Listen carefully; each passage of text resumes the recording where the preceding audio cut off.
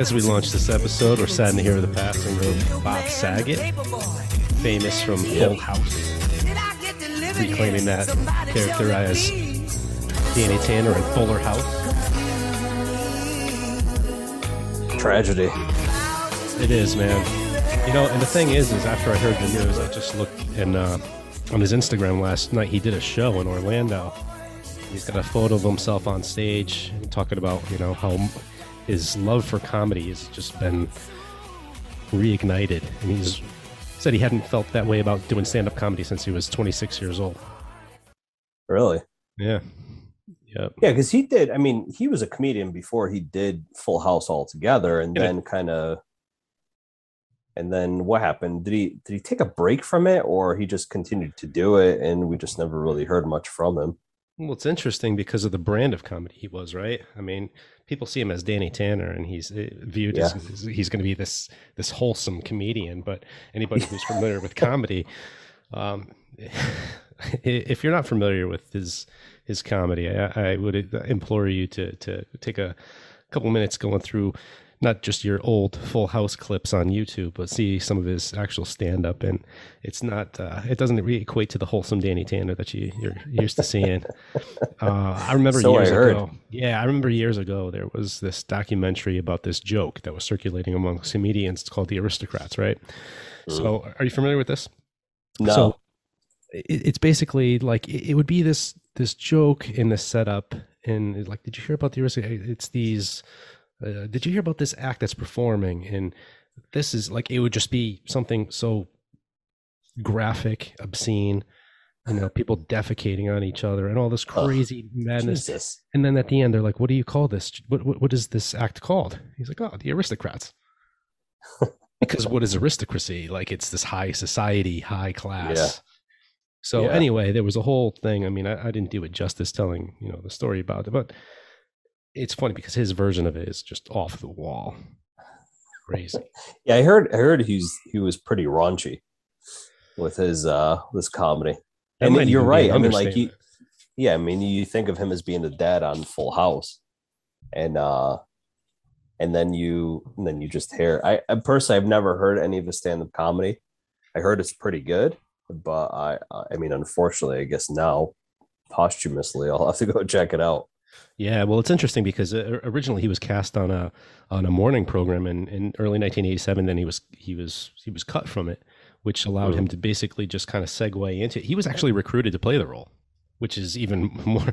Once you take a walk through his brand of comedy, you find that that's going to be even more interesting. The fact that he was recruited to that role, and still no word on what caused his unexpected passing, huh? No, nothing as yet. They said that they are not suspecting. There was no drugs or drug paraphernalia found in the room. There was none found in the room. Right. There was no signs of foul play. I mean, obviously, an instance like this where somebody of such notoriety, suddenly passes after, he was found this afternoon, obviously, because room service probably went in to try to check him out and see what was going on in there. And then they found him unresponsive. But, here it is, just after he had a show that just reignited a passion of his.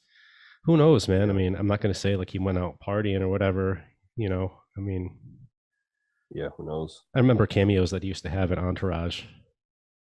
Really? I never really watched Entourage. Oh, and he would play himself too. Oh, really? Yeah. So here he would always be, partying it up in the Hollywood Hills and telling his raunchy jokes and, which is funny because the demographic that typically watched Entourage, that's like they would probably grew up watching Full House. And then, they remembered him as Danny Tanner. Yeah.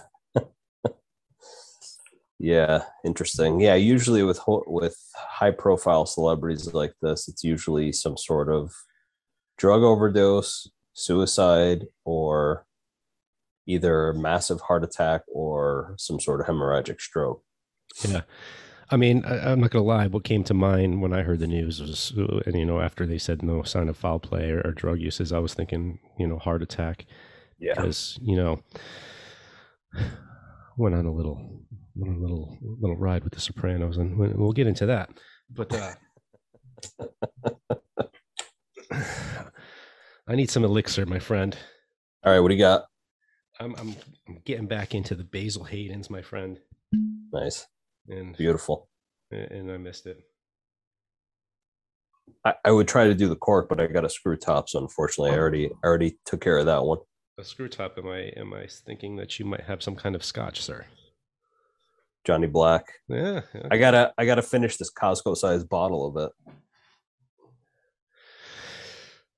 Yeah, that would have been something that would have got me through my quarantine. So, Baba City, your listener, you know that it's been a few weeks since we had a show. One, because, you know, we've got holidays and we've got families and friends and obligations, especially to fulfill the holidays. And sometimes you just want to take off and take a break. So yep. that led to one instance of the, I don't want to use this word suspension, just break. Salute, my friend. Salute. So, Christmas morning, I woke up and found myself on Santa's naughty list. Didn't feel good. Kind of like flu-like symptoms, like you typically read about through the day. Like just like anytime you're sick, you're tired, right? Yeah. So Christmas, you know, I canceled all my plans with family and everything. So, you know, kind of knew what was up. You know, I just, you know, had that suspicion. You know, I haven't been sick like that in quite a while. And it would be kind of weird. I mean, I know you had fought off something kind of recently. You said it was most likely the flu. So I thought. Yeah. So, but we'll get into that.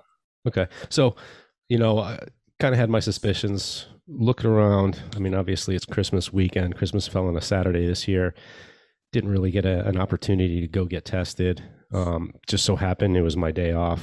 I was off the following day. I had taken that Monday, which was the 3 days in at this point. I had taken it off just because I had, you know, like a personal day just to use by the end of the year. I was going to lose it. So I was set to use that. And fortunately, through my employer, there's basically a kiosk that I could go to.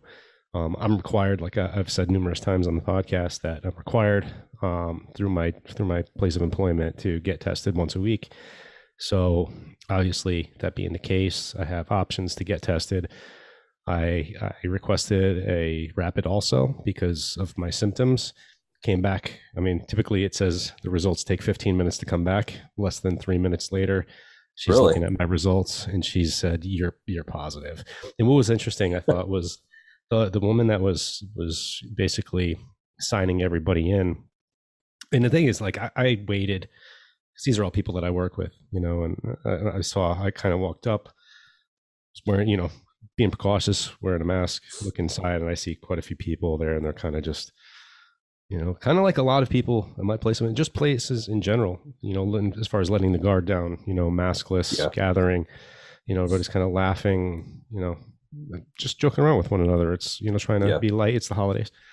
So I was just looking and I was just like, I'm gonna sit tight. I'm gonna stay out here. Somebody came out and they started talking to me. I'm like, yeah. I'm like, I'm just letting you know, like, I'm not. I didn't go in there because I got some symptoms and I don't want to risk it. And he's like, oh. And it's funny because there was already a distance between him and I. You know, we already had 6 feet. I'm wearing a mask. We're outside, and once like. This just goes to show, you know, people's level of being guarded, you know, having your guard up, being prepared. So it was just like, yeah, you know, this person tested. I was like, yeah, I'm going to get a rapid because I got some symptoms. He's like, oh, you got symptoms. Oh, okay. Like he just immediately distanced himself. Yeah, he distanced himself even further from me. And, you know, that conversation ended as soon as I said that. So now I go inside, you know, I'm talking, you know, another colleague of mine was there and she was talking to me. I was like, yeah, I woke up Christmas. I wasn't feeling good and this and that. And the woman that was, you know, registering everybody, she looks at me. She's like, oh, you sound like you have COVID. Like I sound like, she's like, yeah, I've been doing this long enough where I'm seeing people that have it. You could tell in their voice when they have it. I was like, great. Sweet. So that was my first box checked apparently.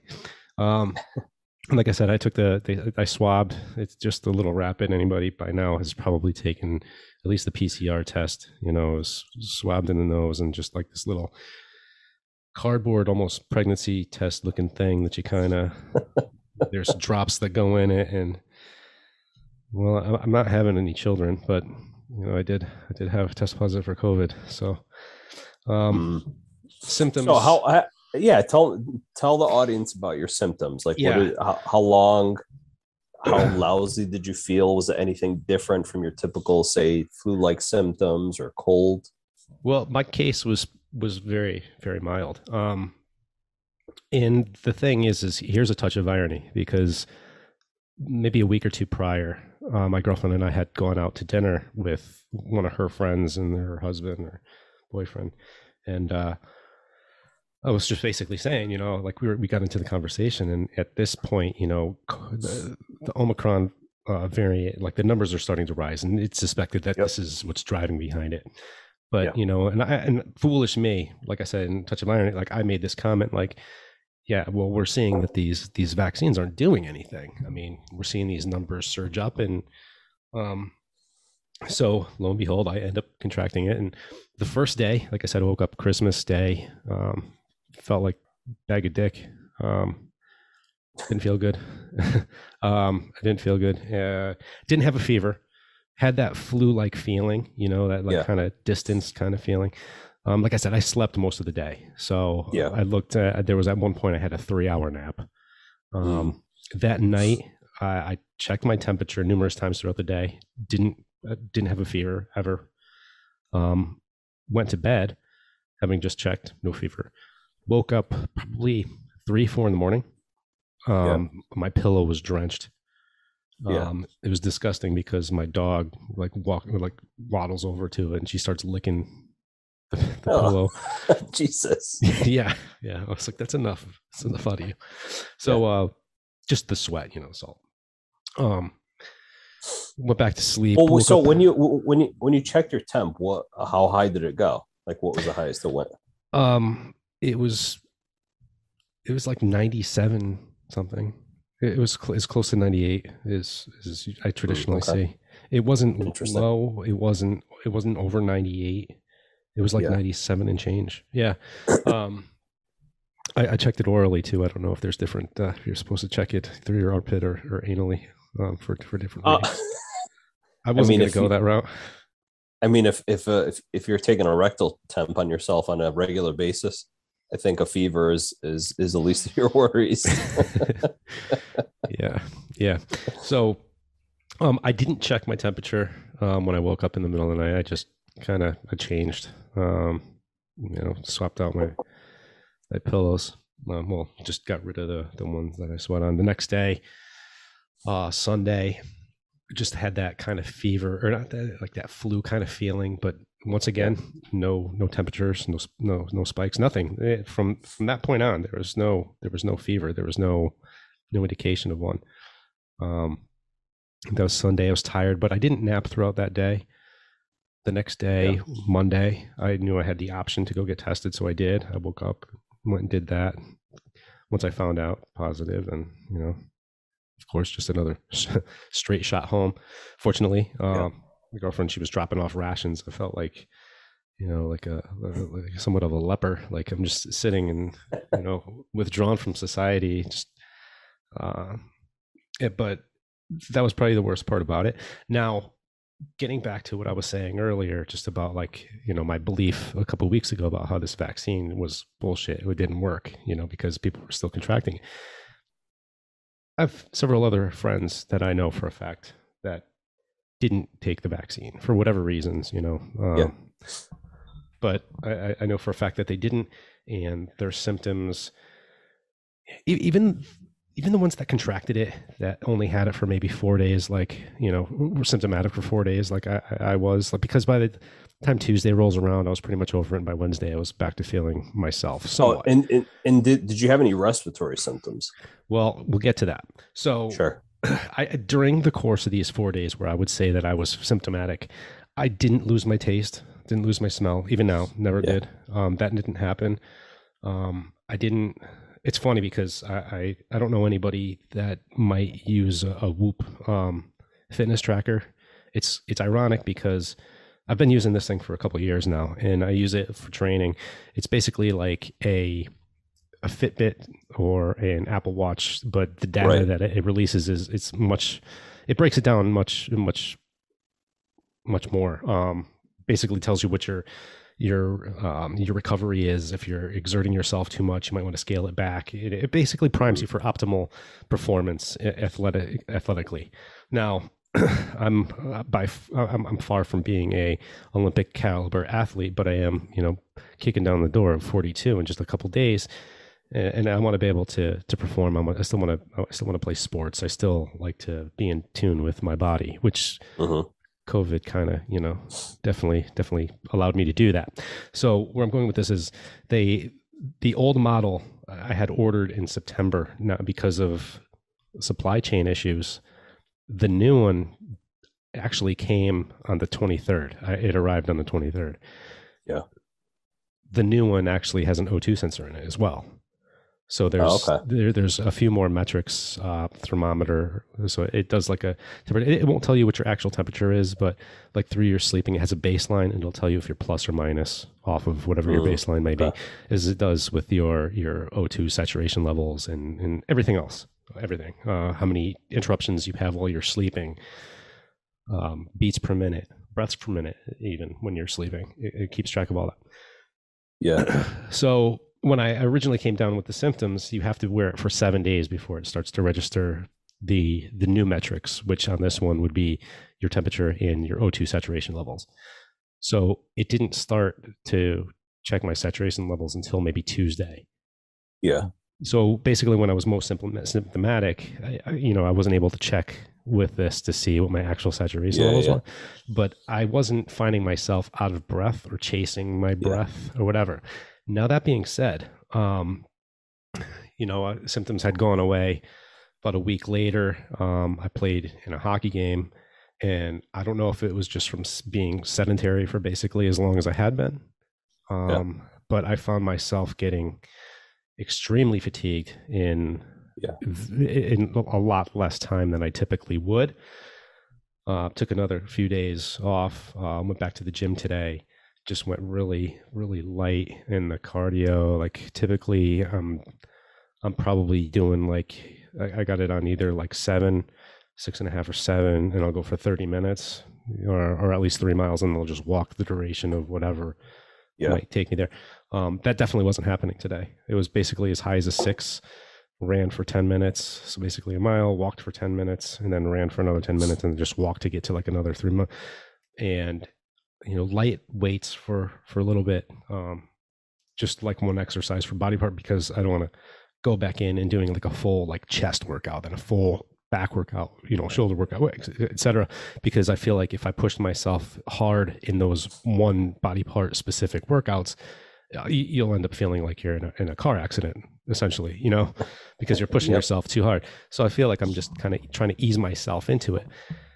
Now, I looked, and there's times where I'll play a hockey game, and that'll be after I did a light workout in the gym, and it, like I said, this Whoop tracker, it'll keep track of your overall strain throughout the day. You like to keep it at if I'm really trying to push myself, I like to say over a 10 over 12. Anything below a 10 is pretty much restorative to me. But I didn't do anything today except go to the gym, and that workout with the not even 3 miles hard. Not even heavy on weights, I was still pretty much at 10. And also, leading up to logging on and recording this, there was a couple trips up and down the stairs that I had to do, and that was winding me. So if there's anything that a takeaway, like you were asking the question of just respiratory, even without having the symptomatic shortness of breath like I was anticipating, it's still. I think there's still a level of damage that was done to my lungs. Yeah. Whether damage or just, or there's something lingering and it's just still fatigued or whatever the case may be.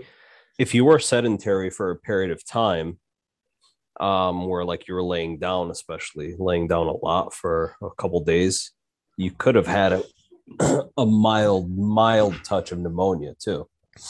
It wouldn't surprise me. So, Yeah. And it usually, if you get pneumonia, I mean, whether it's bacterial, viral, whatever, your ability to recover from it, like it typically takes several weeks. So I mean, I wouldn't be surprised by what you're experiencing. Just play it by ear. I mean, if you can push yourself, then yeah, push yourself as much as you possibly could. If you find yourself getting fatigued, push yourself to that, and then just take a rest. I mean, do whatever you got to do. But the Yeah. I mean, fact that it's you're just like actually the old getting thing. They out, tell you, like, you're told, listen to your body. yeah, exactly, exactly. But I But you mean, started saying, yeah. if you feel like you could push yourself, then do it. But yeah, I mean, if you get fatigued and need to stop, then don't push yourself beyond it just to say, oh, I got to try to muscle through this. I mean, Yeah. your body is a lot smarter than your mind is.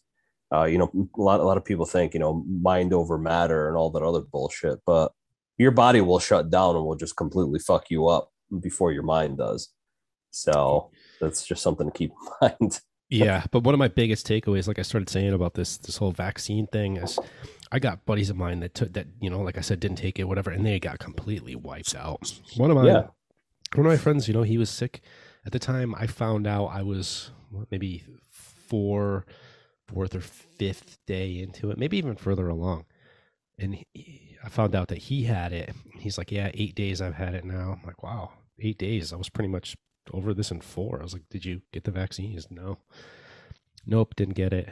And then maybe 5 days go by, 4 or 5 days go by. I check on him. I shoot him a message, just a little COVID check in, and he's like, "No, man, I don't know if he said 1 or 2 nights that he spent in the hospital." He's like, "Yeah, chest pain, shortness of breath."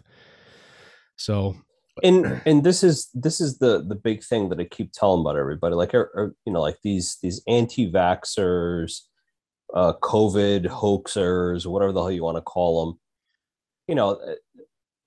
All the only thing they focus on is the 2% mortality, 98% survival and all that other shit.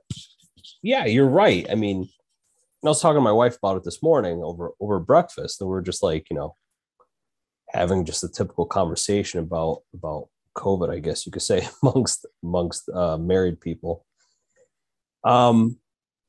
Everybody focuses on the 98% survival rate, but I tell her, I'm like, it's funny that everybody talks about that, but it, if you were to think about it, let's put it in perspective. Let's say, so, 98% survival means that 1 in 50 people who get COVID die from it. Okay, 1 in 50, we'll say, just for shits and giggles. That puts you at 98% survival, or 2% mortality. If you were to equate that to like your daily activities, okay, like say for instance, getting on the road for whatever reason, let's just say, getting on the road once a day to go to work. Let's say 1 in 50 days that you get on the road to go to work is fatal. Would you continue to do it? Probably not. Take me, for instance. So I used to travel a lot more for work than I do now, meaning like air travel. I've done more than 50 flights in the past 5 years, easily more than 50 flights. If you were to tell me that one in every one of those, or 1 in every 50 flights that I took could potentially be fatal, would I keep getting on a plane? No, I wouldn't. So, when people just say, oh, it's a 98% survival rate, it is. But again, you're rolling the dice every time you're potentially exposing yourself, number one. Number two, so you got the vaccine and it still kind of knocked you on your ass for a good 4 days. Now, I would say knocked on my ass maybe 1. Right. Okay. And being fair and transparent. That's relative. Yeah. Relatively mild illness, we'll say. Now, but without the vaccine. Exactly. Yeah. You have your buddy who spent a couple nights in the hospital. Well, not only that, but there's also a friend of ours who has it, or had it. He was pretty much over symptoms in pretty much the same duration as I did. However, dealing with those lingering effects like the loss of taste or smell. you know, and everything else that goes along with it. Yeah, you know, so, exactly. so just to do away with that, you know, I mean, so you're losing two of your five senses. Exactly. You know, and this is what kind of leads to other things that we talk about in medicine, where it's not just about life or death situations, or, you know, if a disease is fatal or not. It's what are the other consequences associated with it that get swept under the rug as not being important. Yeah, I'm glad you bring this up. So one of the things that we talk about in medicine as well is you know, obviously long-term effects of diseases. You know, you talk about PTSD. You know, you experience a traumatic event, and it's not just during that traumatic event that you are affected by it, but it's years to come, years beyond that your psychology is completely fucked up from that traumatic event. You know, whether psychologically traumatic or physically traumatic, you're going to be affected by it. So there's that. There's long-term consequences. Right, but there's it's also not only chalked up to health, though, right? What's that? So it's not just chalked up to health. So take, for example, you know, my friend, if he didn't have insurance, now he's stuck in the hospital and he's stuck with a bill for 2 days overnight stay, with all the care that goes along with it. Yeah, I mean, these aren't cheap, and these are things that bankrupt people. Yeah, easily $5,000, easily, if not more. So so it's not just about being in the hospital, it's the amount of productivity that you lose, okay, whether it's in your professional or personal life. So you lose a lot of time altogether. So those are the things that people have to take into account as well. And when you apply that to a worldwide economy, you can see why we're in the situation that we're in. So it has its ripple effect. It's not just that, you know, only, you know, 2 out of 100 people die, and the vast majority of those are going to be fat, with diabetes, old, or immunocompromised. It's what happens to the other 98% of people that survive it. What happens to society as a whole? And you probably remember this from the very beginning when we did our first show back in April 2020. It's not about what happens to human beings in terms of life or death. It's the impact it has on society as a whole. And that's exactly what we've experienced this entire time. We are 2 years into it at this point. So I mean, I could have predicted this when I first heard about it, December 26th or December 29th, whatever fucking day it was in 2019, when I first learned about this mysterious viral illness that occurred in China. I could have predicted it then that this was going to happen. And sure enough, here we are. I mean, we're at the point where you know, our supply chain has been affected. We're at the point where school districts are closing down because too many teachers are sick to teach in the classroom. We're at the point where hospitals are temporarily shutting down because they don't have enough employees to take care of patients. They have to divert patients. You have compromised care altogether. Right. And I sent you an article just talking about, like, the Connecticut Department of Corrections has over 1,000 staff members collectively out right now. That's going to affect things inside. And obviously, if how many outside, how many employees inside? How many employees does the Connecticut Department of Corrections have? Roughly 5,300. And that's how many have it right now. Roughly, yeah. Yeah. That's how many have it right now. I mean, 53 could be like 53. We could go highball 57. Even though, I mean, you could say as high as 7,000 or 6,000, 7,000. Yeah. Yeah. I mean, so my estimate. I learned the other day. So the company that I work with works very closely with the University of Pittsburgh Medical Center. Now, University of Pittsburgh Medical Center, for people who don't know about it, is a monstrosity of a regional healthcare network here within the United States. In fact, they have hospitals, I believe, in Korea, China, Italy, and I believe Ireland as well. It could be wrong, but I know they have some international influence as well. They have over 70,000 employees worldwide. Most of them are within the United States and within the Great Lakes region, we'll say, around Pittsburgh. Just the other day, they had 4,000 employees that were either in quarantine or out sick. 4,000. So I mean, it's just under 10%, but that's still a significant number. To have even 5%. Oh, absolutely. To even have 5% of your workforce out because they're sick or something's going on, that drastically affects your patient care and the volume that you're able to handle. So that's what people have to keep in mind is that we've seen, I mean, I talk to many people in hospitals throughout the United States, talk to people in New Mexico, Illinois, Alabama, Louisiana, Texas, all over the place. And every single person I've spoken to has said they are absolutely chock full of COVID patients. There's healthcare systems that are on the brink of collapse because they just can't handle the volume. There are too many people sick at once. And that is another problem associated with pandemics. It's not about life or death. It's about the ripple effects it has throughout society and other sectors of the economy, healthcare, everything. And for people to just dismiss it as say, well, it was just like a cold for me. So, I'm going to be completely selfish and go without a mask and not care about anybody else and say, I'm not at risk and I don't care about this. This isn't a big deal. You're being very selfish, to be quite honest. Yeah. And you are part of the problem that we're experiencing right now. Whether you believe it or not, I really don't care. I'm coming at you with it objectively. And it's interesting because it was a mild case for maybe person X who didn't get the vaccine and such. But what we don't take into account is our blessings, and we don't realize, like, what if, say for example, now we're dealing with different variants.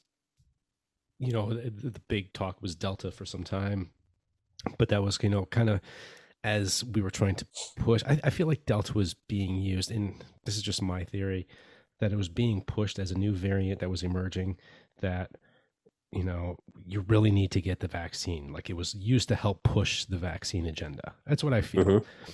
Mm-hmm. Because it didn't take on as much. It didn't catch fire like Omicron did. Right. So, I mean, originally when we started seeing things about Omicron was just how, it was much milder symptoms and this and that. But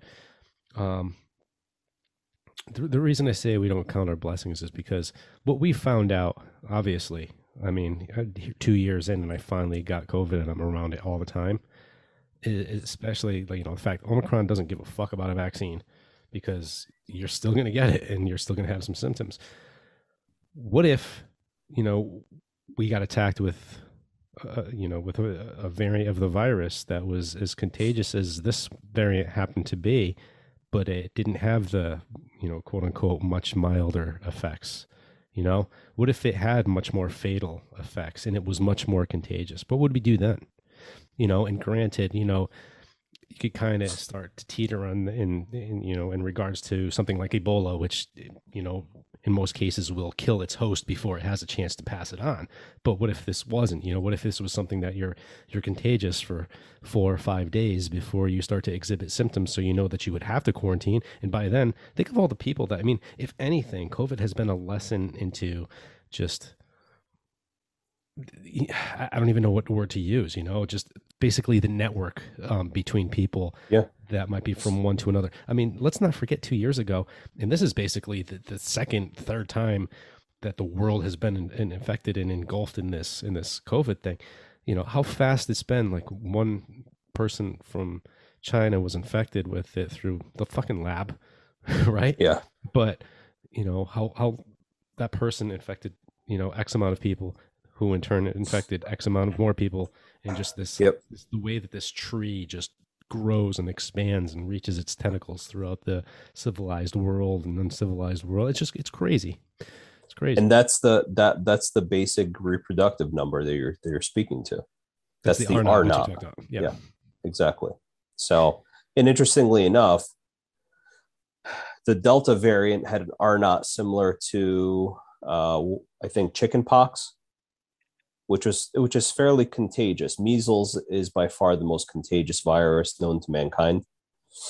It has an R naught, I think, of like 15 or 18, meaning that for one person that's infected, going about normal societal business, meaning that, no social distancing, people are interacting with people normally, and all that, no masks, no PPE or anything like that.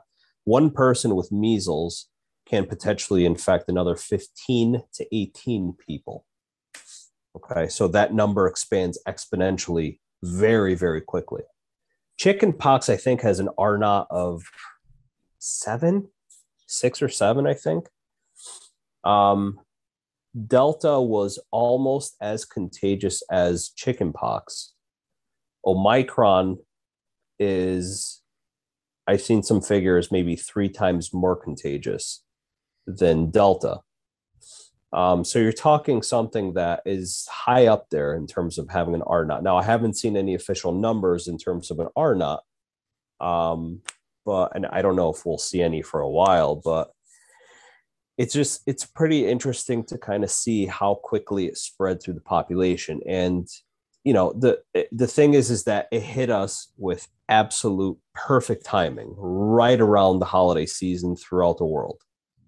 So here in the United States around Thanksgiving, which is obviously end of November, and then throughout the pre-Christmas season, and then through Christmas and New Year's, when families are getting together and other folks are getting together, and the perfect setup for spread of this is right around this time of year. Now, I firmly believe that within about a week or so, you'll start seeing our numbers coming down, because I think any numbers that occur from now until about the middle of January are the lingering effects from the holiday season. Yeah, and there's a lot of people quarantining now and such because of contact. Exactly. In fact, if you even look at our flu numbers every single year, it's consistent.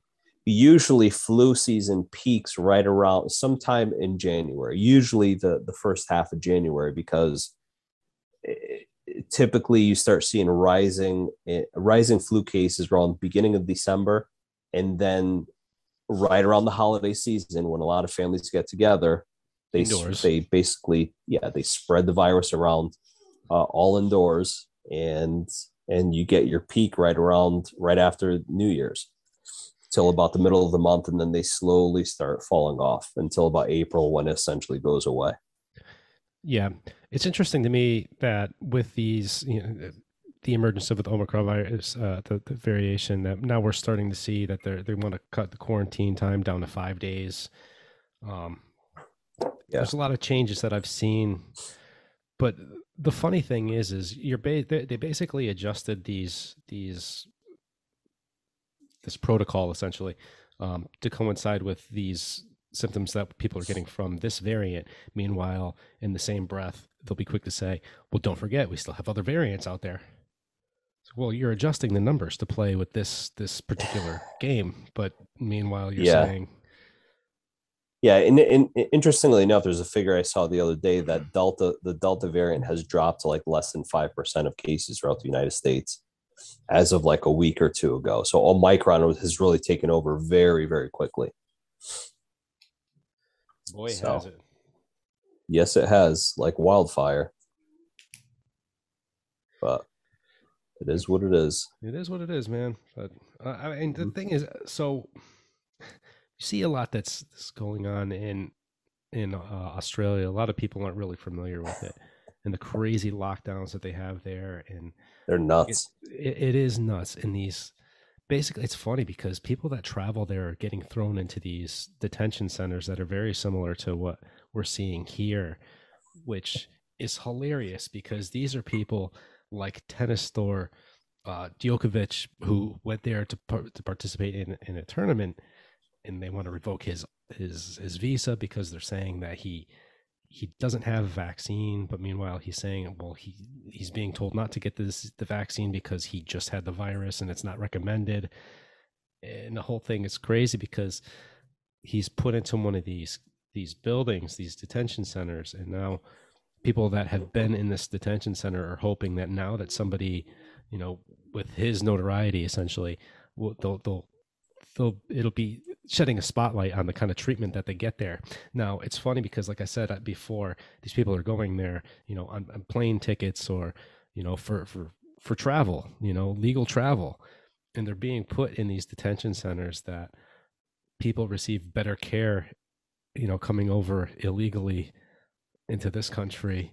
I mean, some of these pictures of this food that people are getting in this Australian detention center. I mean, there's maggots in the food. It's craziness. It's craziness. And the prime minister is involved now just because of this one tenant star.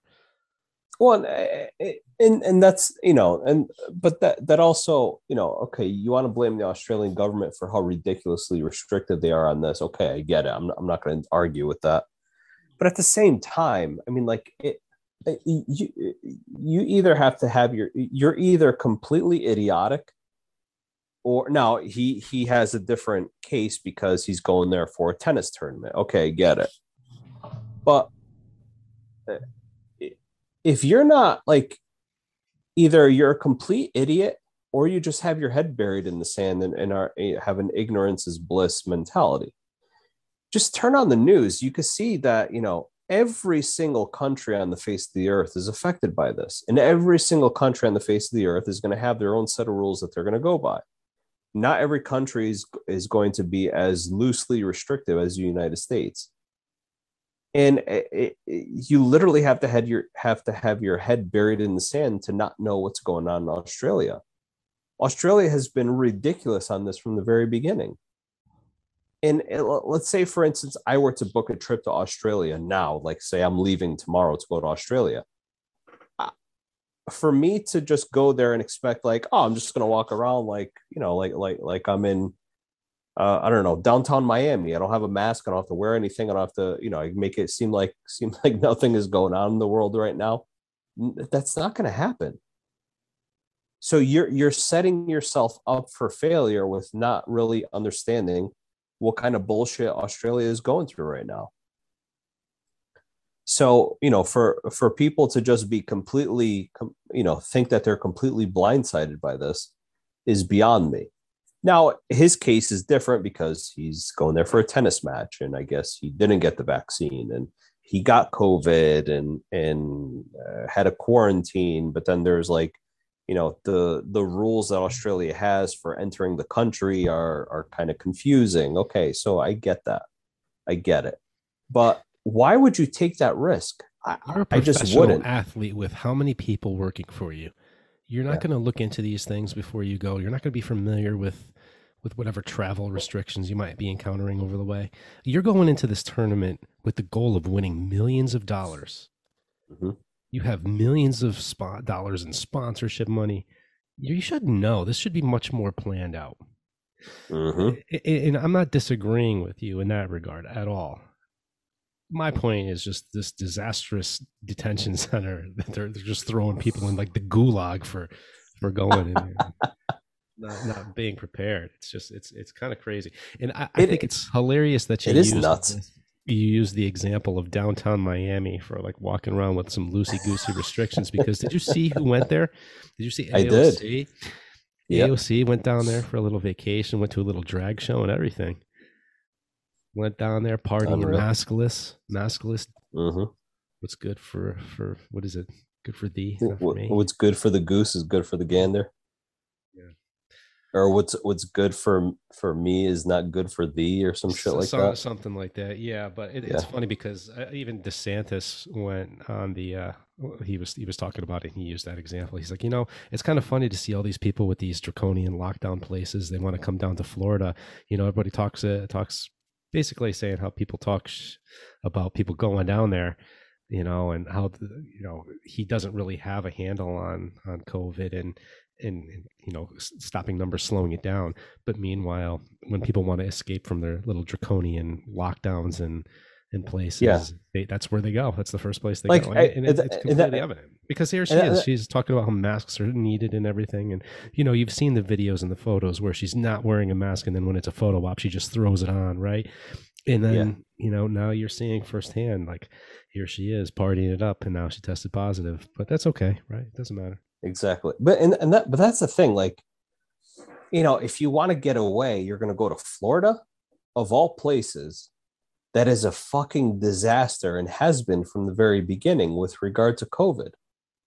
This is the thing that blows my mind about this is that, you know, like the far right praised DeSantis for his, you know, for his non-restrictive policies and all that other bullshit. And yet just last week, I think it was the third, no, sorry. Yeah, it was last week, we'll say, the right before New Year's. December 30th, Orlando had was it Orlando or was it, no, Florida in general had set a new record for positive COVID tests of 76,000 in one day. Their 7-day moving average was 42,000 cases per day. That's insanity, absolute insanity. And yet people want to escape COVID up here to go there. So you're going from, you know, what is the saying? Jumping from the pan to the or frying pan to the fire or some shit like that. Yeah, I mean that's it. It's just, oh my god, it's just utter stupidity. I really, you know, you would think as a species that has been granted the gift of intelligence by our superior being, we really don't use it that much. We seriously lack intelligence as a whole. It's utterly fascinating to me just to see the stupidity that we exhibit on a fucking daily basis. Well, most people are able to physically, you know, go for a run, but most people physically don't. Yeah. Which is nice. You know, CNN is finally talking about how, you know, lowering obesity and getting in shape actually is beneficial to combating COVID. Did you see they're finally doing that? Are they? Yeah. Oh, they're not fat shaming anybody anymore.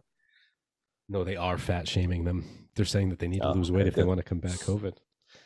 Quite well, the ironically enough, they had an article several weeks ago that basically was talking about how, I think it was in California, that you can basically give a card to your doctor to say, "Don't weigh me today if you feel ashamed of your weight," unless it's medically necessary to determine the weight. Yeah.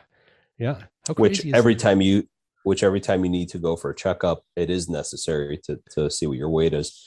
That is basically a way of tracking your health altogether.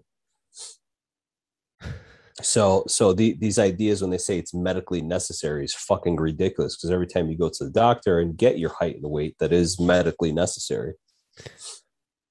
They don't just take it just to put it in there. They don't do it just for shit and giggles to bust your balls. They trend it for a reason. You're saying it's not your doctor attempting to fat shame you. No, it's that you need to have it done. Oh yeah, Tubby. You had your last physical 2 years ago. Looks like you put on a few pounds, you fat ass.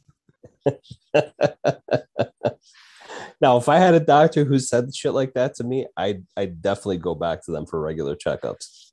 Yeah, let's see how much you're up this year, Tubby. Might want to put the Cinnabon down. Yeah, let's see. Hey, guys. Sammy's coming in today. Let's see how many fat pounds he gained. You know, he's up and not down. That COVID sitting on his couch ass. You know, it's funny, though. We mentioned AOC and going to Florida. So let's marry Florida and CNN. So we have these. I thought it was interesting. These New York prosecutors, they're moving forward on basically examining Donald Trump on these ideas that he was inflating property value numbers to basically take advantage of tax and loan benefits. But meanwhile, Chris Cuomo's brother, Andrew, who was basically on the hook for basically sexually assaulting and molesting his employees, was being let off the hook. Mm-hmm. So basically they're chasing a theory. Meanwhile, hard evidence is being dismissed. Yep. Well, why? I mean, why exactly? Why are they doing that? Well, do you think maybe it's some of the influence from the Democratic Party that, you know, is so prevalent in New York? Oh, yeah. I mean, you know, as a sidebar, I think New York and California are really trying to outstupid each other, to be quite honest, just in their day-to-day operations. So, but it is what it is. But I mean, listen, I mean, you and I have spoken about it on several occasions on this particular show, and while our politics really tend to lean more right than they do left, we are more center right, I guess you could say. I mean, granted, Donald Trump is the Republican idol at this point in time, which you and I have both agreed is probably not exactly our favorite candidate for presidency. But I mean, all this to me, what this tells me is that the left is extremely worried about the 2022 midterms. And if they're not worried, they need to straighten up, though, because look at, like, you just used California as an example of trying to outstupid New York. You see this executive order that was being proposed about firearms. Where in California? It was proposed in California.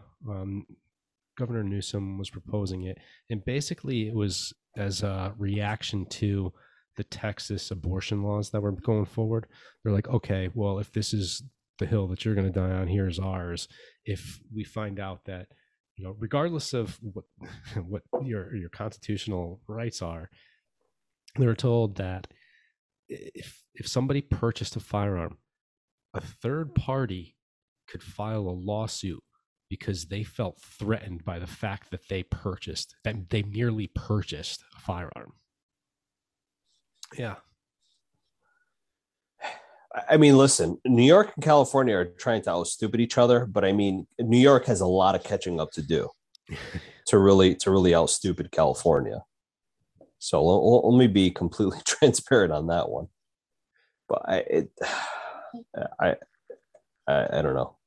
I mean, like, the far left hopes that Florida and Texas will secede from the union, and those of us on the right hope that a major earthquake will just drop the three major cities in California off into the Pacific Ocean, just to kind of like fade off into the sunset. Yeah, it's funny, but I got into this conversation with somebody at work before I was put on my sabbatical for contracting the virus. But it was somebody who you could definitely tell through conversations they definitely were more left leaning, but they're basically trying to make an argument on how they should do away with the electoral collage.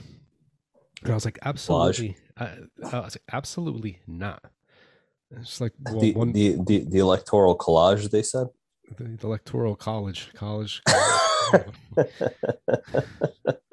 That's what I'm saying. I don't know, but nonetheless, you know what I'm saying. So my argument is like, listen, I would agree that there's some things that should be changed. I think gerrymandering would be something that should be done away with. I mean, basically, you're redistricting to acquire whatever votes you want. I mean, you're basically changing the rules as you go to whatever way you see fit, so you could win, right? But that's not how the game should be played.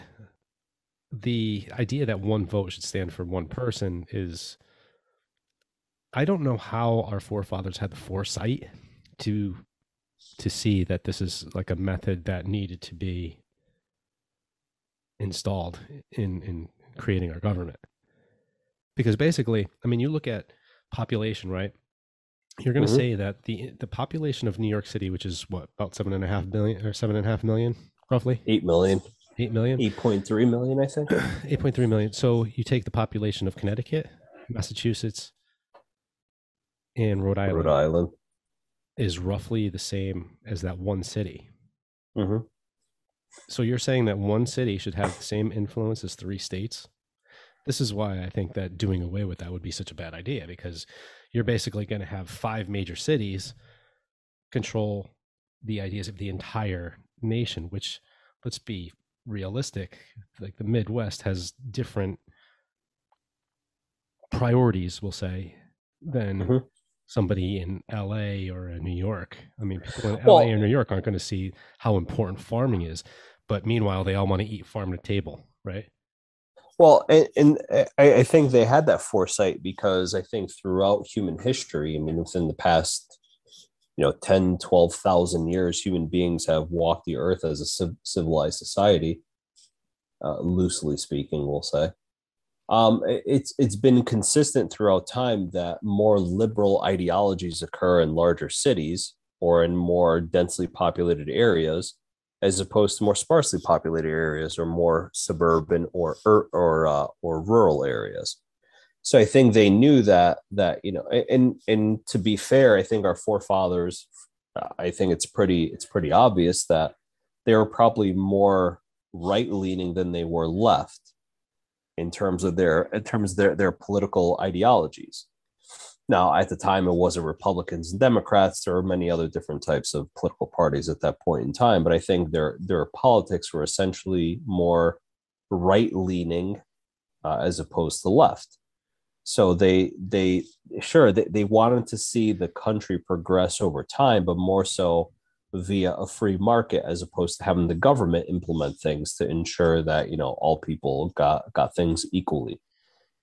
They didn't believe in that type of stuff. They wanted less government intrusion into people's lives as opposed to more.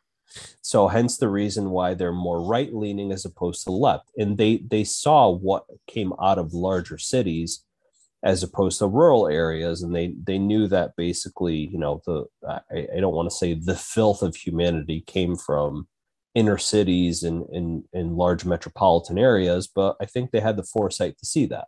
Well, and they saw that with ancient cultures like the Romans and the Greeks and the Egyptians. And human behavior has really not changed that much in the past 10, 12,000 years. It's all the same bullshit. It's just that names have changed, empires have changed, technology has changed, but other than that, our behavior has been essentially pretty static in that entire time. Our behavior has, however, our thoughts and ideas have changed. And you talk about the country's origins, and it's funny because basically the parties that we saw back then, we saw the Federalists, and then we saw the Democrats and Republicans were actually united at the country's inception, which a lot of people don't realize. I mean, we see, like, you look back and you see like the Federalist Party and the Whig Party, right? Yeah. But it's interesting to see, if you go back in time and you realize that, wow, the Democrats and Republicans used to actually be united. Yeah, because they were united because they wanted to do away with the Federalist idea. So it's funny to look up that. But it's funny, we talk about, like, and this was just like a crazy little conspiracy theory, but the longer this COVID thing sticks around, you kind of it made me kind of curious if, like, for instance, and I talked to you before we started this, like, we see like fluoride in our drinking water. Fluoride has benefits in hardening teeth or whatever.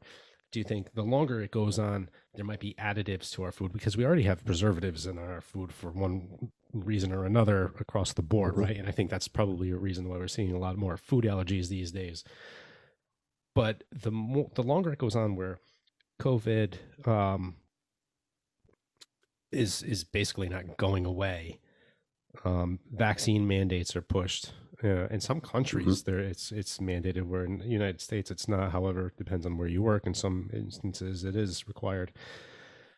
Is it far-fetched to say that one day we might see some kind of COVID prophylaxis inserted into our food supply? I mean, if you're asking for my opinion, I would say no, we shouldn't have that. Not that it's your opinion, but do you think, because I think maybe at some point in our history, people were against fluoride being inserted into our drinking water. Oh, there's people that are still against it. Yeah. I'm just curious if you think that that's something that would ever even become a discussion. I don't think so.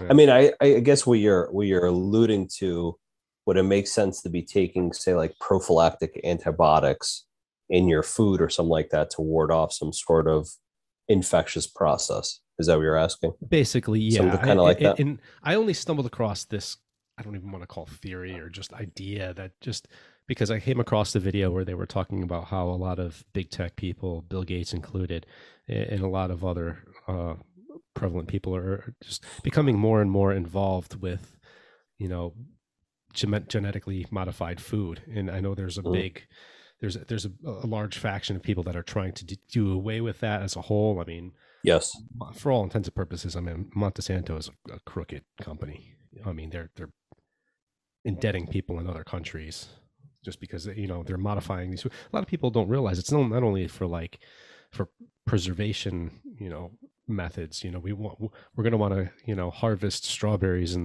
the fall or the late summer, and you want to still be able to eat them in February. You want to still be able to have a strawberry shortcake. You know what I mean? It's not just for reasons like that, but it's also because they'll create these seeds so they could have a much thorough harvest, but then they don't traditionally, whatever fruits and vegetables you may grow, they're going to produce their own seeds, and it's going to fertilize the soil. So next year you'll be able to grow the same thing. Well, a lot of these instances where these seeds are being modified so they don't reproduce. So these farmers, they're forced to purchase more seeds, so it keeps them coming back. So yeah, and I mean, I guess as a bit of a sidebar from COVID and all that other stuff, the pharmaceutical industry gets demonized on a daily basis for past transgressions and all that other stuff, or for what they've done in the past to to rake in profits and all that other stuff. I worked in the pharmaceutical industry for almost 7 years, and I can tell you there's no other industry on earth that is more regulated than the pharmaceutical industry. I hands down, none more regulated than the pharmaceutical industry. And I would say here in the United States, the medicines that you get in the United States, prescription medication, even over-the-counter medications that you get, are some of the highest quality products you will ever be exposed to in your entire life. Okay. The amount of testing and laboratory tests that these drugs have to go through in the clinical trials and the years, and in couple cases, decades of research that go into these things is unlike any other industry on the face of the earth. Okay. Prescription grade drugs, okay, those that are only available by a prescription by a doctor and filled by a pharmacist here in the United States, maybe at best have a 12% margin, okay, meaning that there's only about a 12% profit that occurs on them. That's not a lot. That's not a huge profit margin. Now, to be fair, the restaurant industry, it deals with even slimmer margins in terms of profit. The pharmaceutical industry is about 12%. And the reason why I bring that up is that with the amount of regulation and research that has to go into these things, that's a relatively low profit margin. Hence the reason why drugs are expensive. Okay. I want to make sure that people are completely clear on that. It takes anywhere from 10 to 20 years to bring a drug molecule from discovery to the pharmacy shelf. It takes 2 decades in most cases. And for every one drug that makes it to the pharmacy shelf, there's anywhere from 1,000 to 10,000 molecules that are discovered, screened, and discarded because they're either toxic or ineffective altogether, or both. Okay, so I want people to keep that in mind. Every single day, medicinal chemists are coming up with new molecules that are potential therapeutic agents. And like I said, hundreds, if not thousands, are discarded because they're not good candidates. They won't make it. Okay. So this is what I mean by the pharmaceutical industry is extremely, extremely regulated. Okay. Hence the reason why drugs are very expensive. And hence the reason why people want to demonize the pharmaceutical industry. But realistically, if you want to put a lot of the demonization in one particular sector of industry, that's the big agricultural industry. Okay. So these are going to be your large seed manufacturers like Monsanto, Cargill, Syngenta. Those are probably 3 of the big ones. Then your animal farmers like Tyson, Purdue, Smithfield, which does a lot of pork. And there's a couple other companies out there. Their names just don't come to mind right now. The shit that they do to bring their products to market are nowhere even close to the fucking regulations that the pharmaceutical industry has to go through. Not even a smidgen close to that.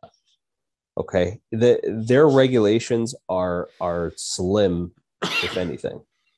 It's fascinating to see the shit that they're able to get away with. Okay, now you want to talk about genetically modified organisms, and I don't know if you really want to go down this path. This is something I'm very passionate about because it's a tragedy what big agriculture does to people's health. Okay.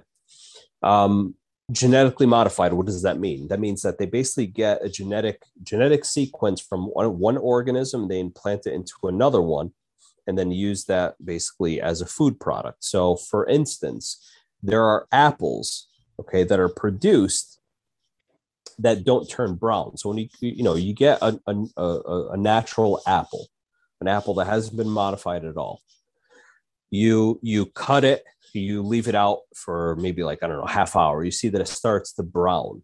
That's oxidation that's occurring. Okay. Now, McDonald's has a contract with a company that produces apples that when you cut it open and you leave it open like that, they don't turn brown.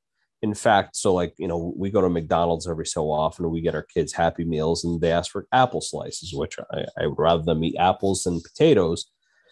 But if you notice, the apples are completely peeled and sliced and they're put in a little baggie for kids to eat out of. Those apples never turn brown. Never. They are always like, they have that greenish Granny Smith apple look to them. They never oxidize. They never turn brown. Those are genetically modified apples. You have corn.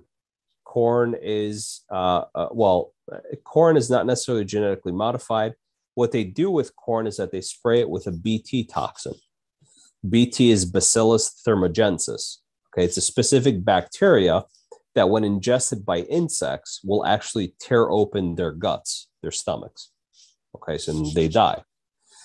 And the reason why they spray corn with that is to fend off a certain type of insect that eats away corn. I forgot what the name of the actual worm that occurs in ears of corn that eat it away, but you spray the BT toxin on corn and it kills that particular insect.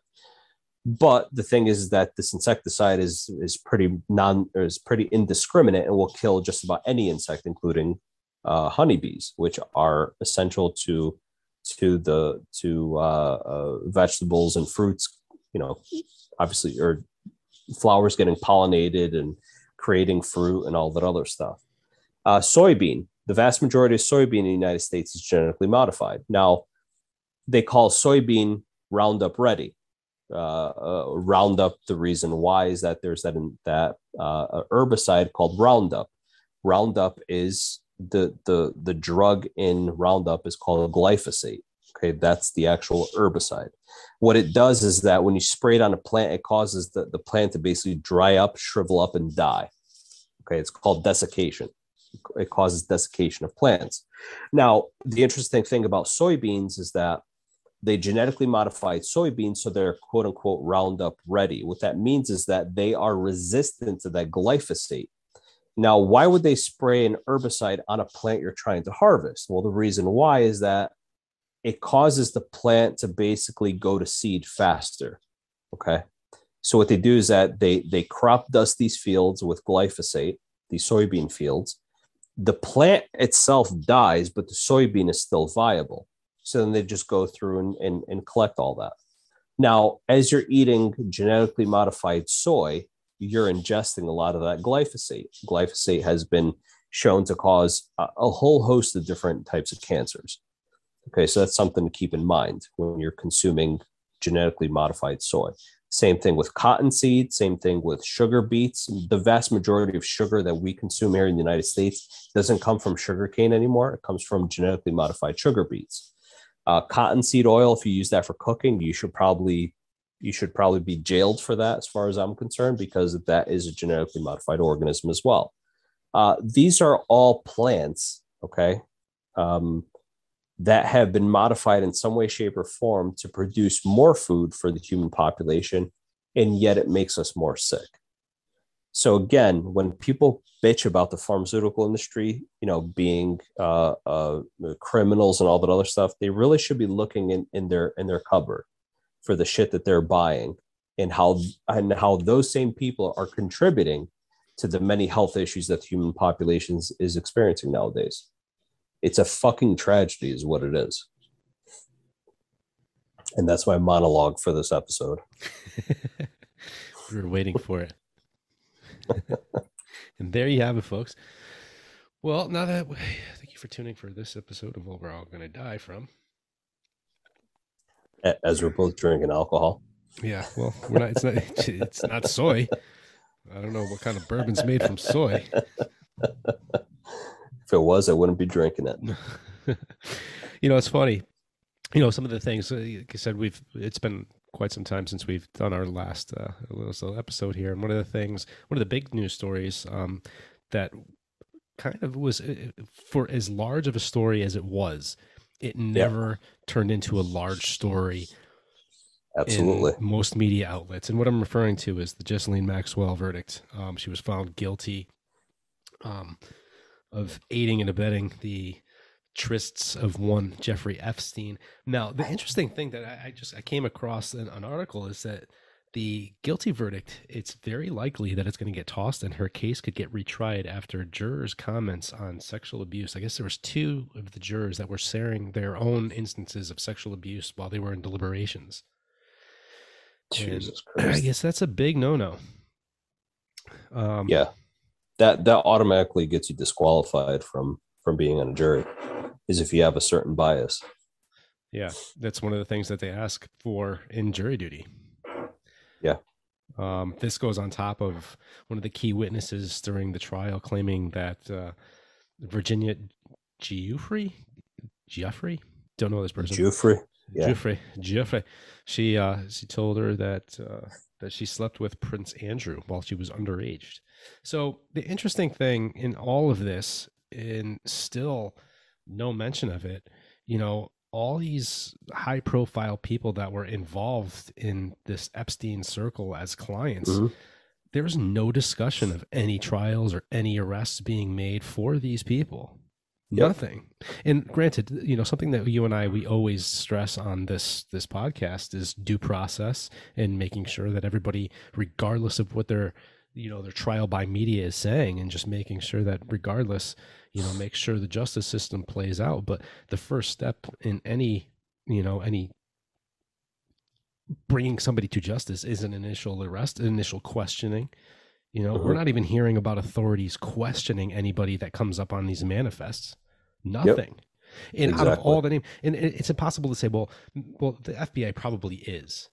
But the thing is out of all the names that are on it, you're going to hear about at least one being questioned, and that hasn't happened as of yet. And why is that? Why do you think that's the case? Why was the verdict only as much as a ticker at the bottom of the TV screen? I mean, this is something that involves, good question, not only English royalty, as we just mentioned, but United States presidential. I mean, that's, as much as I dislike the Clintons, it's basically the United States' version of, and it's been referred to, aside from the Kennedys, right? Because the Kennedys is the all-time Camelot of the United States. But you have somebody, Bill Clinton, governor of Arkansas, became president of the United States. 2 terms, right? 2 terms. Yep. 2 terms president of the United States, had his own political scandals. He has his scandals. His presidency is over. Who becomes senator of New York? New York, of all places. Did they even live in New York? The guy was governor of Arkansas. All of a sudden, his wife is going to be the senator of New York. But that happened. Yeah. Right? Well, they still live in New York now. Okay. But I remember, like, when he was retiring, like, the big news was that his office post-presidency was going to be in Harlem. Can you believe that? Harlem. Anyway, not only, she goes from United States Senator from New York, Secretary of State, failed miserably there. And then it was a question of, I can't believe she failed her presidential bid. Like, meanwhile, while the FBI is investigating her, I remember a show that was on Netflix.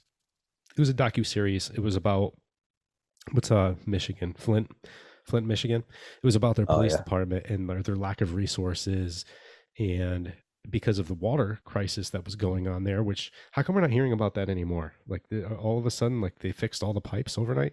I mean, granted, this was a story from several years ago, but like that, we're not even talking about this anymore. So, there was a debate that was going to be held in Flint, and it's a basically documentary about the police and everybody, and the police, they're standing guard and they're just talking amongst each other. Like, can you believe Hillary Clinton's coming here? Like, isn't she's under investigation by the fucking FBI? She's running for president. Like, how? Like, but that was their queen. But these people are showing up in those manifests as well. Yeah. And there's not even a peep about it. Not even a peep. But every day CNN is running some story about Donald Trump, who hasn't been president in over a year. Yeah, which goes to show you that the elite class throughout the world is in cahoots with the media throughout the world, and the media will cover for them while trying to pit the rest of us commoners against one another. It's funny because of all pop stars, John Mayer of Connecticut, nonetheless, he had a line in one of his songs, "Waiting on the World to Change," and he is spot on. He says, "When you own the information, you could bend it all you want." Yep, absolutely. It's exactly what it is. I mean, we've said it multiple times on this show. We don't have a free press anymore. Our press is not blind like liberty should be. We do. We have a free press. It's not governed by the government. However, it is governed officially. It's not right, but it's influenced by special interest groups. Absolutely, which a lot of government officials are a part of. So, I mean, that's why I said officially they're not governed by the government, or they're not controlled by the government. But realistically, behind the scenes, they are. That narrative is pushed behind the scenes. I mean, why is CNN left leaning? Why is MSNBC far left leaning? Why is CBS and ABC left leaning? Why is Fox News right leaning? Why is One American News right leaning? Why is Newsmax right leaning? Well, I think Newsmax and One America Network, I think those two are trying to jump in because Fox is always just leading in the polls. And the reason being is because, like you just said, you named like 6 different media outlets that are all left leaning, so it becomes a little bit diluted. So I think it's unfair to say, like, Fox always champions them as leading the ratings race, but they're the only game in town for the most part. You know what I mean? So if it's ever been evident, I mean, you see in the last 2 elections that the country's almost at a 50-50 split. You know what I mean? It's pretty damn close, right? Yeah. So if you're going to take those numbers and you're going to run and you're going to have one news outlet that's going to be catering to the right, you're only going to have one game in town. I mean, for the most part, I mean, One American News Network is kind of fringe, right? And Newsmax, it definitely is. Yeah, I mean, I don't even know do most cable carriers even have it? Not that I know of. In Newsmax, I mean, they're basically making themselves free to anybody who they can. I mean, I think they're on like Pluto, which is a free app you could download for your Fire Stick. Yeah, but this is what I mean. Like, if you have a media outlet, a major media outlet that is leaning one way or another, then it's not a free media outlet. It's biased. Now, I admittedly, I watch Fox News more because my politics lean more right than they do left. Too. And I mean, like, I just can't tolerate CNN. I just feel like they've lost a lot of credibility in the past 20 years. I know you and I have spoken about this in the past. And not to say that, Fox News has gained so much credibility and all that other stuff, but it's just naturally that's where my politics lean. But at the same time, if it's that they've lost credibility.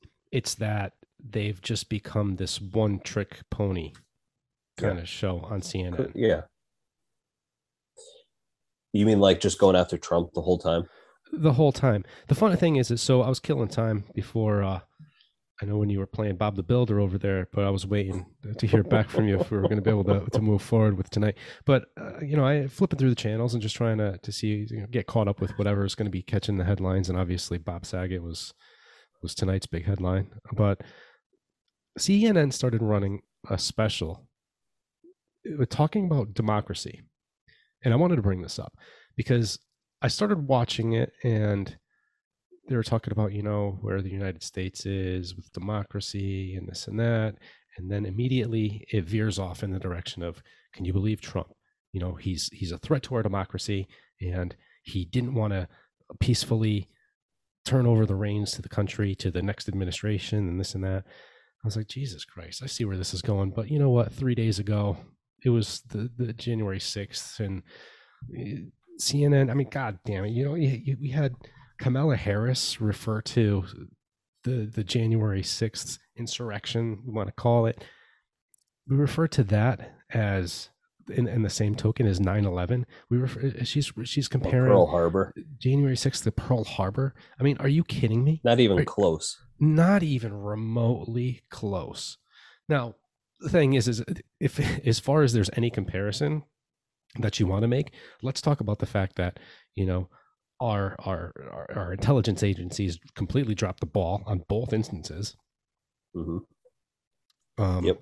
That's referring to September 11th, where obviously this network, devised this plan to board these planes and crash them, killing thousands of Americans. Or the fact that there's plenty of conspiracy theories that exist that say that we knew about Japan's imminent invasion of Pearl Harbor. We knew that attack was going to happen, and yet we allowed it to take place. We could talk about that. And the fact that, we've talked about this on this podcast, where there's no way that these thousands of yahoos who were led by a guy with no shirt and a raccoon hat. Basically the white version of Flavor Flav. The white version of Flavor, the hillbilly redneck version of Flavor Flav. Yeah, boy. He just had like a digital clock hanging from him because he didn't have the regular clock. But you have this person that's like, these people were able to organize, and they want to push this whole thing and blame Trump. Like, so you're telling me that the president was able to devise a plan to orchestrate thousands of people to run into the Capitol, break down the doors, sit in all these politicians. The president did this, but nobody knew about it. Every fucking eye's on the president. Everybody's looking at him. And, you would have known. You wouldn't have known about this until that day. And the funny thing about it is that, and I know I've heard multiple people say it as well, is that we're a year into this investigation, and yet they still haven't come up with anything.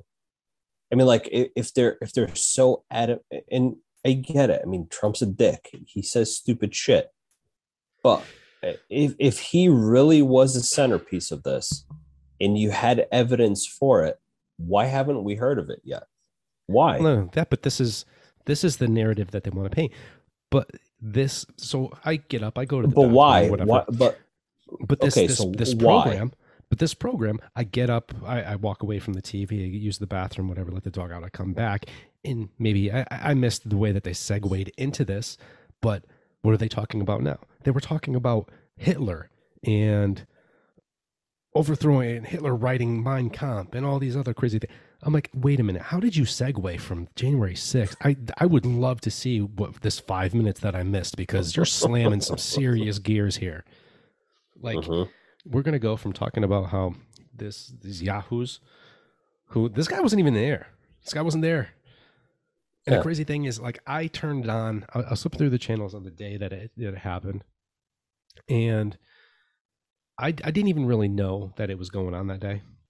And I turned on the TV, flipped through the channels, and I saw some people posting on social media that were actually going down there. And I like saw like some Facebook live footage or whatever, and I was like, oh, let me check this out. Change the channel, whatever. Finally put it on. Like they're saying that Trump orchestrated this whole thing for everybody to go down there. What they're not talking about is the fact that he was like a half hour to an hour late showing up altogether. Yeah. And he was on there, whatever, and like this crowd was crazy. I mean, these people were all influenced by QAnon or whatever. Whatever you want to. But his statements that day, I watched his speech. It wasn't like some rebel rousing, fire up the crowd, get ready. This is what we trained for, ready to take the field and take no prisoners. Like this is not what his speech was. They act like it was this fiery speech. Like, listen.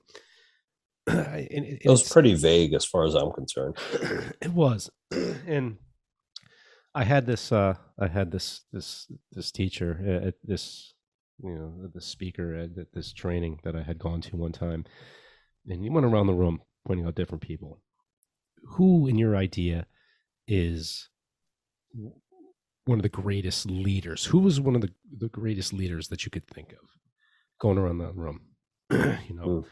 I'm saying, Mark Messier, captain of the New York Rangers in 1994, Derek Jeter of the New York Yankees, these people, Colin Powell, Schwarzkopf during Desert Storm. He's like, listen, they're all good. But nobody ever mentioned somebody like Adolf Hitler. Eyebrows raised. That's true. Right? And he's like, and I understand what you're thinking because I'm thinking these things too. But for one person, if you're able to project your insane ideas to an entire nation and get them to take your back, then that's really speaking about your character and your leadership and your ability to motivate people.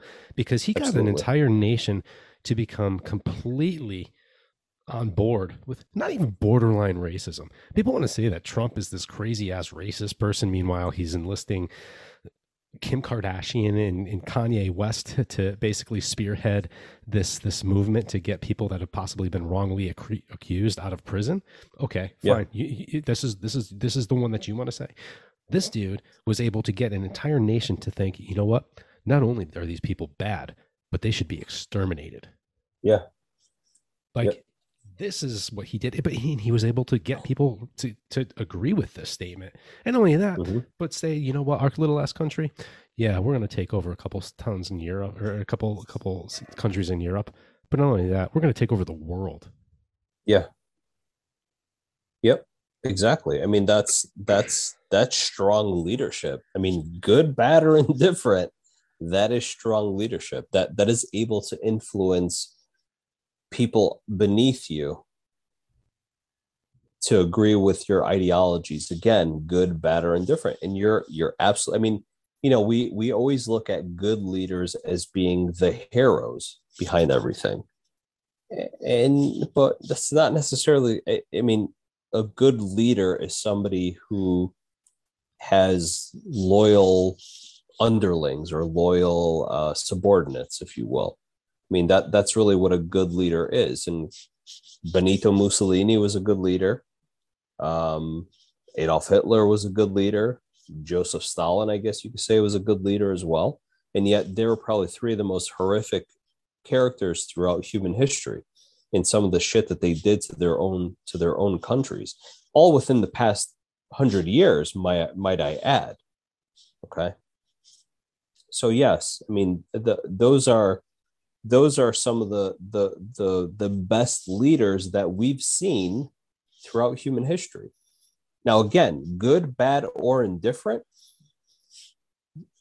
that's really what they're good. They're good at influencing people under them into their ideologies. That's what good leaders do. Now, good moral leaders won't do shit that those three numbskulls did. But again, influential they are with their subordinates. So that's something to keep in mind.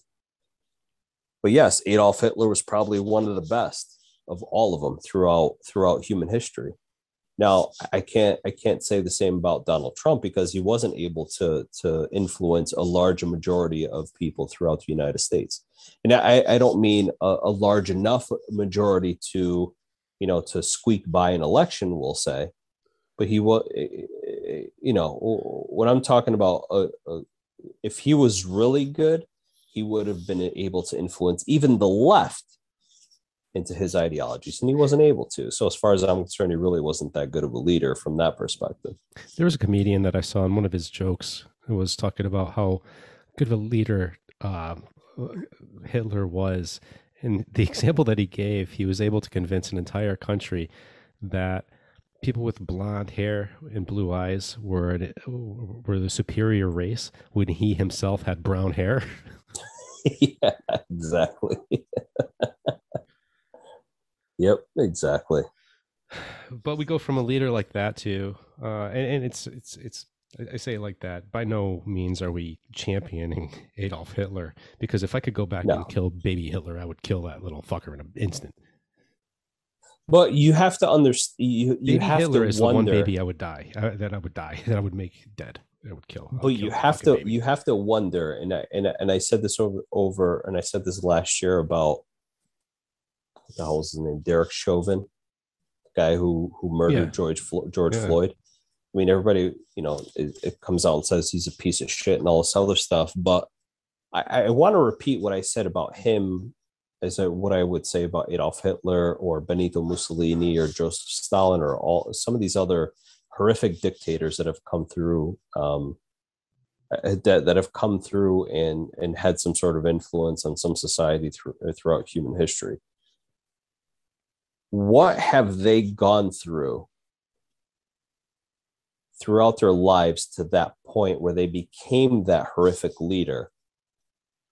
What have they gone through to make them the people that they turn out to be? What life experiences have they gone through to turn them into the monsters that they were? I don't care. I'm still going to kill baby Hitler. For me, if it were up to me, I'd go back and say, how can I change history to not make this person's life as miserable as it was, to turn them into the monster that they became? Does that make sense? Yeah. I don't know. I think because you're not born a monster. I know there's a certain series of dominoes that have to fall in line to create the monster that you become. I get it. How fucking abused are you, and how tortured have you been to turn you into the fucking demon that you've become? That for me, that's horrific. If I could go back and change history, that's what I would do. You and your damn morals. Well, I mean, fine. No, it's cool. We're not going to kill the baby. I get it. Well, I mean, the knee-jerk reaction is to kill the fucking baby, and but that's also horrific. We started with the death of Bob Saget. Now we moved on. We're talking about killing babies. But speaking of leaders, or lack thereof. Or lack thereof. So we got Joe Biden, who is our elected president and commander-in-chief. Meanwhile, this is the second time in as many months where he got it wrong, and in this instance, his vice president as well, because both of them were very vocal in showing their support of one Jussie Smollett. When he was found guilty of basically staging a hate crime, there was no rebuttal or coming back or falling back on the previous statements. I mean, say something so much as, we were lied to and this won't be tolerated. Justice was served in the conviction of Jussie Smollett. It's something like just a soundbite like that could have proved to be, it would have gone far in my book. Instead, we have this president who back in 2019 stated what happened today to Jussie Smollett must never be tolerated in this country. We must stand up and demand that we no longer give this hate safe harbor, that homophobia and racism, you have no place in our streets or in our hearts. We are here with you. So once everything came back, he didn't recant on that statement. Nothing was mentioned by him or his vice president. Jussie Smollett, this is why Kamala Harris is one of the kindest, most gentle human beings that I know. I'm praying for his quick recovery. This was an attempted modern day lynching. No one should have to fear for their life because of their sexuality or color of their skin. We must confront this hate. And listen, I would stand with either of them with this statement had this not smelled like shit from the beginning. Exactly. And I love the fact that comedian, of course, Dave Chappelle, who takes so much heat for just being a normal human being, is just, he called him out on this, and it was great when he did. I mean, listen, who gets mugged going to get Subway? Cops show up, you're eating your Subway at 2 a.m. At 2 a.m. Listen, I get it, man. Sometimes, in the dead of winter in Chicago. Listen, sometimes, these Hollywood types, man, they get the munchies. Whatever. It is what it is. I'm not even going to judge him for going out to get a bite to eat at 2 a.m. I'm judging this guy for getting, like he said, like urine and bleach thrown on him, a noose thrown around his neck, and the police finally show up to deal with this, and you're chewing on the sandwich that you went out to get because that was priority. I got my ass whooped, but I'm still going to eat my sandwich while I still got bleach and piss and whatever all over me and this noose. Like, the first thing that I'm doing if somebody puts a noose around my neck is taking that noose off. Like, this didn't smell bad from the beginning. And I know to most people that did. But I think, that we like to use this term virtue signaling, and I think this was virtue signaling at its best or its worst. Wasn't even, I can't even call it virtue signaling. It's just, I think it's just plain old stupidity altogether. I mean, when it first happened, I'm saying by like the president and the vice president, who at the time were still on the campaign trail. I think it was just like, what I mean by virtually signaling is just like, we have to make a stance on that. We have to release a statement on it because it's the biggest thing in the news right now, and we're running for election, and we have to make sure that this is something that we address. Oh, of course. Yeah. I mean, yeah, from that perspective, yes, you are absolutely correct. But yeah, I mean, they'll never go back on what they said. I wouldn't expect them to. I'd be fucking shocked if they came back and said, you know what we thought 3 years ago, before the case actually transpired and everything occurred, before we saw all the evidence, was a knee-jerk reaction. And now that everything that came out, we agree with the ruling, and this was horrific that he staged this upon himself. I'd be fucking shocked if either of them came out with something like that. But since they haven't, this is exactly what I expected. Yeah, but it doesn't shock you. I mean, this is somebody who, during the campaign, obviously COVID has been the biggest thing for the past 2 years. It's now entering season 3. I'll share a TikTok video I found. Somebody sent it to me earlier. It's pretty funny. Basically treats COVID the first year, second year of seasons, and now the third season. Now there's going to be the Corona flu or Flurona. And I was like, fuck that. Nobody's asking for a collab. We don't want to see that.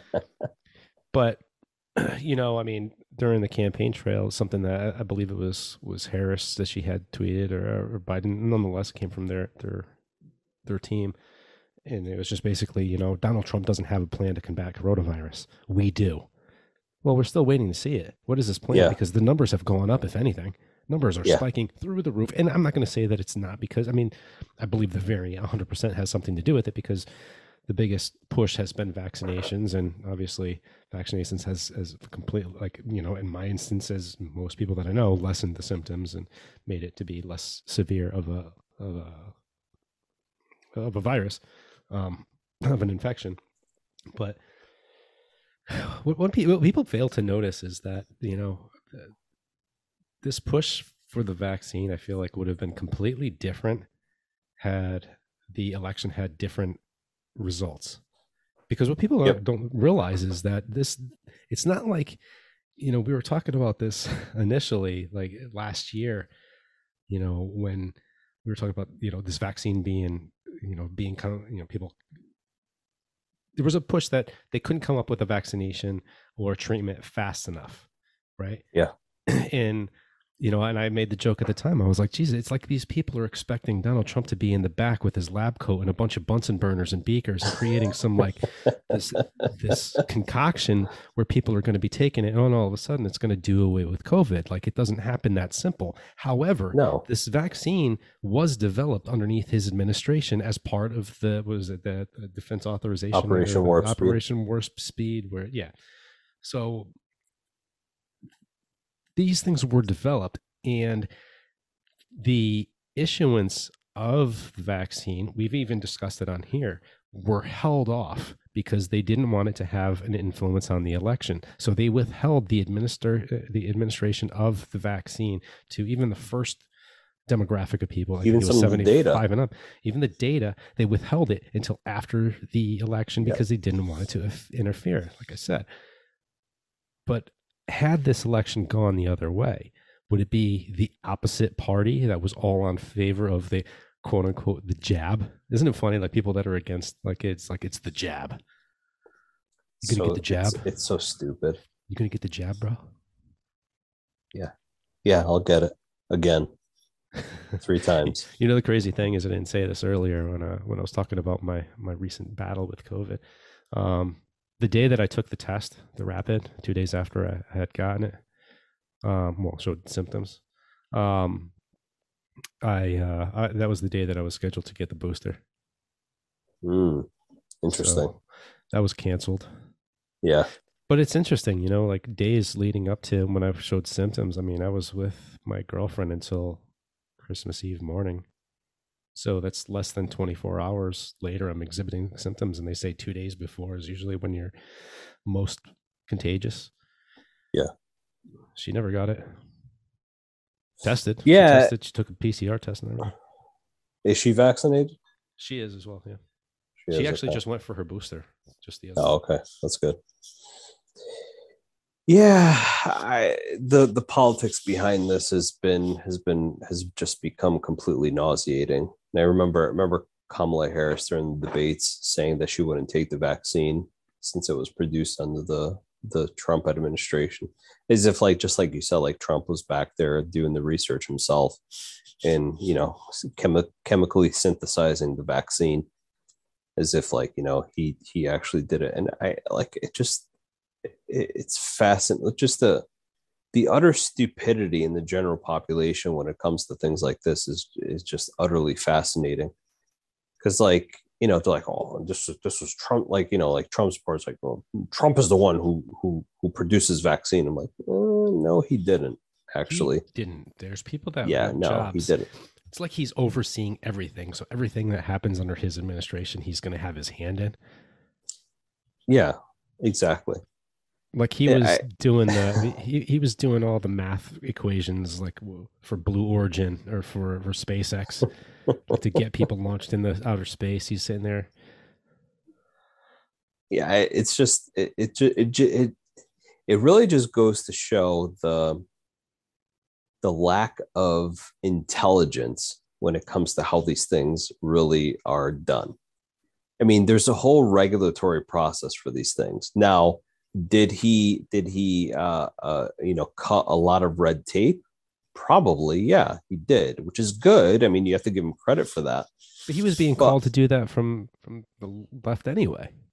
Yeah, exactly, which is what he did, and yet it occurred, and they still complained that it didn't happen fast enough. And now, and it's like now we have a different administration. It's like, oh, well, these were unforeseen things, and everybody's giving the new guy a free pass. It's just it's laughable, is what it is. Like, how can anybody take this seriously? I can't. I mean, like when I hear these politicians just talking all this stupid shit about how things transpired, I'm like, you really are playing on stupid people's emotions. That's really what you're doing, because the rest of us that actually know what's going on think you're a complete fucking idiot for what you're saying. And then to hear other people just repeat the same things, I'm like, good God, I'm dealing with a bunch of idiots around me. Well, it's funny. I came across this article today. I meant to send it to you or just to share. So it was produced by Eyewitness News 3. here in Connecticut, but obviously they grabbed it off the Associated Press. But it's written by Amir Madini of the of the Associated Press. Basically, the gist of it, and I was very surprised to see it reported on just a local news source. And basically, it's saying Biden shied away from news conferences, interviews in year one, which is something that you and I talked about. But it was interesting to see an actual article about it and talking about how he basically bristles at queries of the shortage of COVID tests, answers another about Omicron spurred travel restrictions, sidestepping a third question about whether Senator Joe Manchin failed to keep his word when he torpedoed Biden's social services and climate spending. And I mean, the times where he's actually going on to say, like, I'm not allowed to be having a press conference right now. You're not allowed. You're the president of the United States. Who is telling you that you can't? Yeah. But it was funny for me, just the fact that it's finally being addressed by a news outlet. And granted, I mean, the fact that it's only picked up by a local news agency, I haven't yet seen it talked about by really anybody aside from Fox, but that news outlet here in Connecticut isn't a Fox affiliate. It's CBS, I believe. CBS. Yeah. Yep. Yeah. So, yeah, I think, you know, the media in general, not the big left-leaning media outlets, but the media in general is kind of getting a little sick and tired of the dramatics that are coming out of the Biden administration right now, or the lack of action that's coming out of the Biden administration at this point in time. Now, to be fair, okay, let's be completely fair to the Biden administration. You talk about the surge in numbers that are occurring. You can't really blame him for that. As much as people want to blame him for that, he has nothing to do with that whatsoever. If you want to blame somebody for that, blame the people who think that this is all a big fucking joke. Blame the people who don't. Why can't that question be handled? Why can't he handle that question? I mean, if somebody asks you, like, that's a good question. You're not in a position to be a president. Maybe you can be. I'm not saying you can't. Qualified. All right, you're qualified to be a president. Sorry, so you want to be a president? Okay, you're at your stump speech, and following. Here's a question. And just somebody directs a question in relation to the spiking numbers in COVID right now. How do you handle that question? I would say it has to do with the fact that we just got out of a holiday season where a lot of people get together, and the environment is ripe for rapid spread of the variant through family members throughout the holidays. On top of the fact that we have a large portion of the population that refuses to get vaccine for whatever reason. And the scientific data objectively shows that vaccination is one of the best protections against infection itself and further spread of the virus altogether. Now, so I don't expect that's Biden how I would speak like a physician or somebody that's as versed as you in the medical field. So that probably was not the best example. So if I was to handle that question like a stupid person, I would say, we're just coming out of the holiday season where people are in close quarters with other family members, in tight settings where transmission is more apt to occur. Mm-hmm. Even handling it that's not presidentially speaking, but it's an accurate answer. How come he can't even answer that question? How come he can't even say that? Is he that far out of touch that he doesn't understand the basic principles of being in close proximity with one another is going to lead to the transmission of this virus even further? I mean, it seems like it's pretty easy. Because his handlers won't allow him to. This guy's shitting his own pants, for God's sakes, and he's president of the United States. I know. It's a very sad situation that we're in. It is very dire. It is very, very dire. So, sadly, there was also one other. Horrific. I was more upset about this than I probably should have been. 99 years old. And how unexpected was this passing? I was in Walgreens the other day, a magazine, talking about Betty White at 100. I don't think they were foreseeing 17 days from when that was to take place. Yeah. 100th birthday would have been on the 17th. Yeah. Her first TV program was in the 1940s. She made her film debut. She did something during World War II as well. Well, that would make sense. The 40s. I forgot what it was. What she did something with the military during World War II. It was very impressive. Have you seen any pictures of her when she was younger? What a beautiful woman she was. Absolutely gorgeous. Absolutely. And when you look at somebody who's able to live to that age and keep their wits about them. Yes. Yeah, and that's the thing I've been saying for a number of years at this point. If you reach the age of 85 and you still have it together, your likelihood of living far into your 90s is very high. Whereas if you're like, in your late 70s, you're kind of losing it, your ability to make it into the 90s is very limited, to be quite honest. But just would be interesting to hear some of the stories from somebody that's able to keep it together like that, just the changes in society, especially from somebody that, like I said, that could keep their wits about them and actually make sense. I mean, we got somebody in their 70s that's running the free world right now. I don't understand half the stories he says. He starts going off on tangents, talking about the hair on his legs and little boys and what. Like, I don't know.